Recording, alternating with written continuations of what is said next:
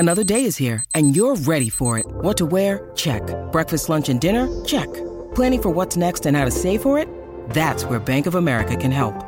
For your financial to-dos, Bank of America has experts ready to help get you closer to your goals.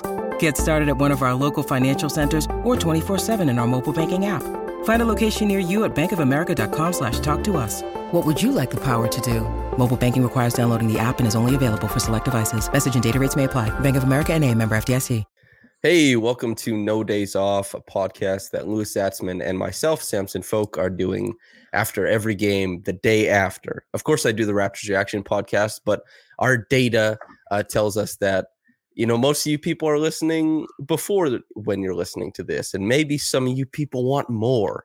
And Louis and myself, right after every game, we talk after every game, so we thought we'd come back together and reflect and bounce off of each other. So, Louis, the Raptors' Game 1 loss, sitting here afterwards, any initial thoughts? Has anything changed after you did your autopsy on the death of the Raptors, as it were? No days off or no off days? Is that it's one of them. We are like the Raptors here. We're still figuring things out. So in my mind, I actually have gotten a little bit more encouraged. I think Toronto's offense was great. They scored 111 despite forcing no turnovers, despite grabbing no offensive rebounds, despite getting nothing from Gary Trent. That's pretty good. The offense has a huge amount to grow, and it's already putting up good numbers. That's got to be something you can take away from this game and say, hey, great, something, right? Something. And also, this is what my breakdown that comes out the morning of game 2 will be on, is how Pascal will still remains a sleeping dragon in this series, despite putting up 24 and 7.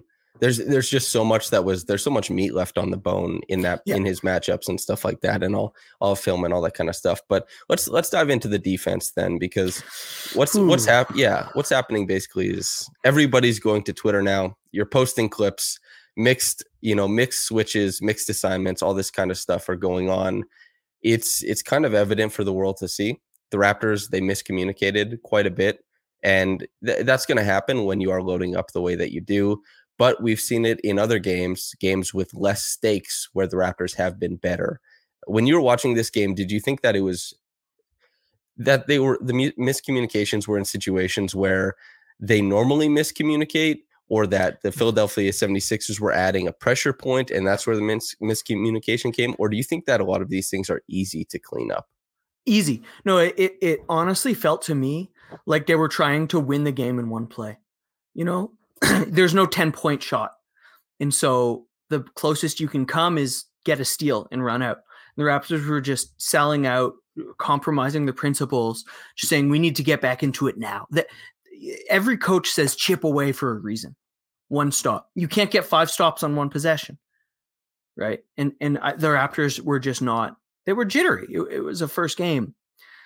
So I'm glad you asked. I don't think the changes are that complex. Am I wrong? Did you see the Sixers like discombobulating the Raptors? I think that there's certainly things that the Sixers are doing that makes it harder on the Raptors. For example, like Tobias Harris making some plays, one where he can, like Tobias Harris was a point in the season series that the Raptors got to lean on and make him, even though the ball was funneling to him, he was still a non-factor. But in this one, we're looking at Tobias Harris, who's, taking that hard dribble, drawing the defense, passing out to Tyrese Maxey, or getting a reset and a pick and roll possession where he's getting the switch and he's taking Precious Achiuwa off the dribble. This is stuff we just probably wouldn't be able to see during the regular season. And he wasn't playing at that level. And then also there's a little bit of dynamism there too, like the back cut for the dunk and all this kind of stuff, which Precious overplayed the shade to Embiid on that certain play. But it's just looking at a guy who's allowing them to pop in places where they weren't in the regular season. And the same thing with Maxey as well. So this is my question. This was the big question I wanted to ask you. Joel Embiid and James Harden both shot about 33%. Mm-hmm. They got 18 free throws between the two of them, which is not terrible. You live with that as the Raptors. You live with the missed shooting. The other guys Tobias Harris was hitting one dribble pull-ups. Maxey was finishing over help and also not help sometimes. Like that you take away, obviously. But, George Niang hit everything. Shake Milton hit everything. At some point, you say you took care of task A. Is everything else variance? Like, are the Raptors leaving this game saying the offense was great, the defense, we accomplished our goal, it's variance? Can you leave a 20-point loss saying that? Is that possible? That's tough. I talked about this a little bit on the Raptors Reaction podcast and compounding errors, like how the Raptors, they allowed the 76ers to kind of indulge in the stardom of their role players because they allowed so many extra possessions at the start of the game. You know how the Raptors win games or have won games in the past because they get guys like Precious Achiuwa, 21 points randomly, or Gary Trent Jr. will get to 30. And in this game, Gary Trent Jr. didn't have a lot of volume because the Raptors didn't have this whole glut of possessions to risk his variance to come back around. They had to be very specific about how they wanted to score offensively because they weren't getting extra possessions, because they couldn't lose the effective field goal percentage battle in this game because they didn't have the possession battle one.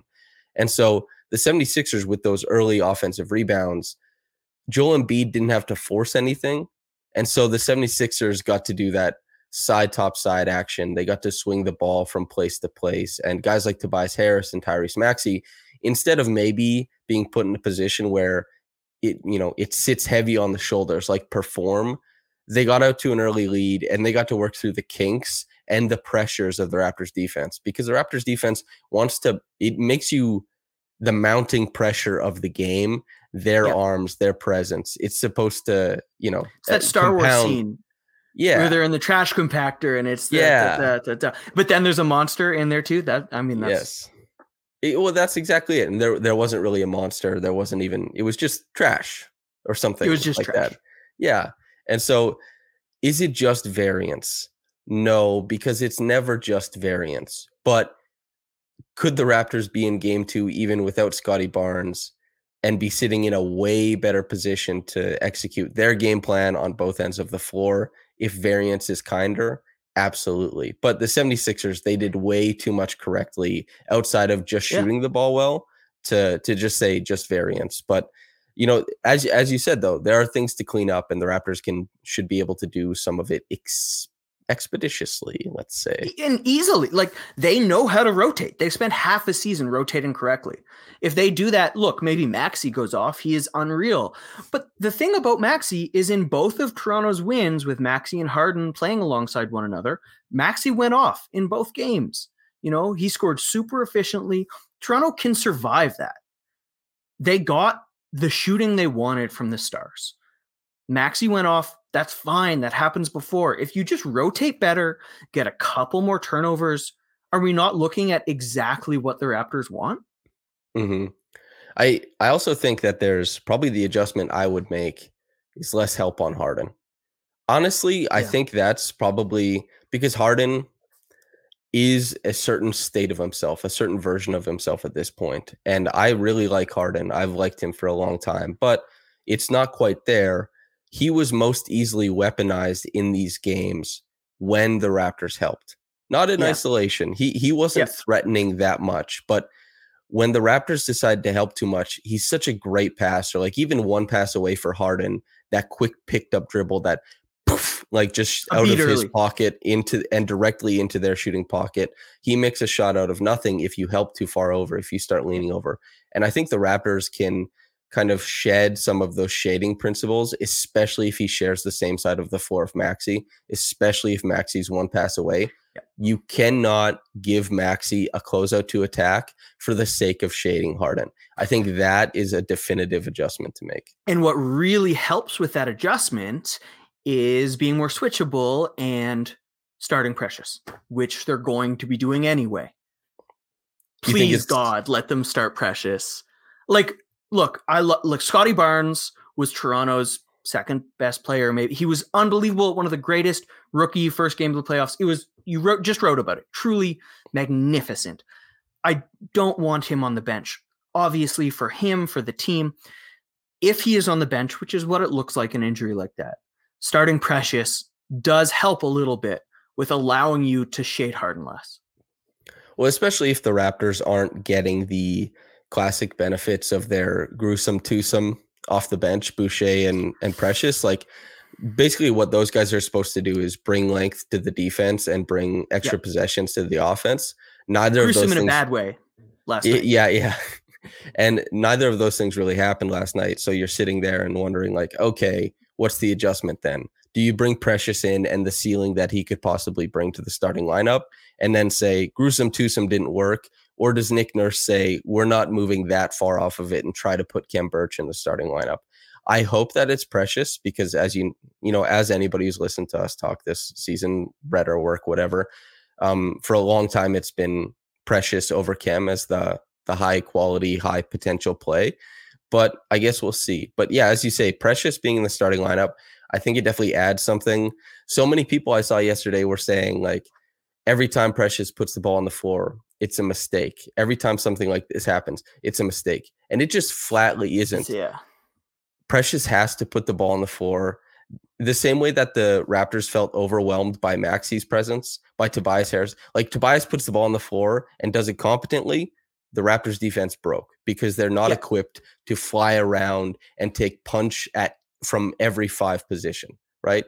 And Precious Achiuwa, even on Chris Boucher's made 3, even on his dunk, is him putting the ball on the floor. The help rotation from the 76ers was not equipped to deal with that. They were immediately put in a difficult place. And so even the mistakes that come along with it, Fred made quite a few good plays yesterday, but the consistent output of the pick and roll offense wasn't at the same level that we've seen during the regular season. So you need to kind of mine offense from different places. So you get the switchability of Precious defensively. You get some of that offensive pop, although it's not perfect. And you kind of have to hope that those things run in the right direction. The same way that the 76ers hoped that Maxey and Harris would be able to carry them to a win with their scoring output. And they did on like 70% shooting in game 1. Which is encouraging to me, right? They said last night, I think might have been Fred or Pascal, one of the players said, we're not going to beat 133. I don't know, man. They might top 133 one of these games. There was a lot of juice left in that offense, and they put up 111. What I can't remember. I saw that one tweet, if it was from John Schumann, but I think it was the 3rd highest offensive rating playoff game ever that the 76ers had. Great. It was a great game. They played great. So this is, I think, to keep it tight, this is maybe my last question for you. Right. Did what you see last night alter your expectations or predictions? I'm going to be asking this every time we have a no off days / no days off podcast. What do you think? Are you changing your call? Yeah, I'm not going to change my call just because I don't know. I don't really want to, and I don't care to. When I was looking over the tape and you see that the 76ers leaned on the ability to kind of load up elsewhere, and Scottie was the one who was punishing them for that in game 1, it is very sobering after you and I sit and I identify, like, yeah, there's so many things you can fix. This gets really better really quick. And really better, much better, really quick.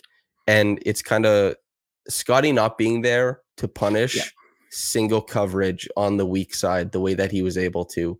That is really tough. Like the way he the way he was able to play make and score out of like the little brush screens that Pascal was setting for him.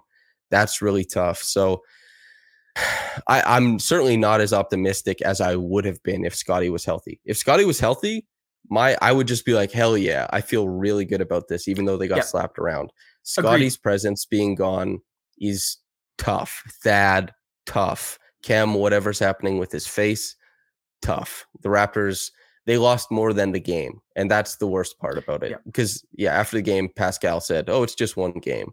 But with Scottie gone, the ramifications run deeper. These guys have won series after getting slapped around in games before. So Raptors are not out of it. We've talked about what they can do. We just got to hope that they get healthy, I guess. You're darn tootin', man. Got to get healthy.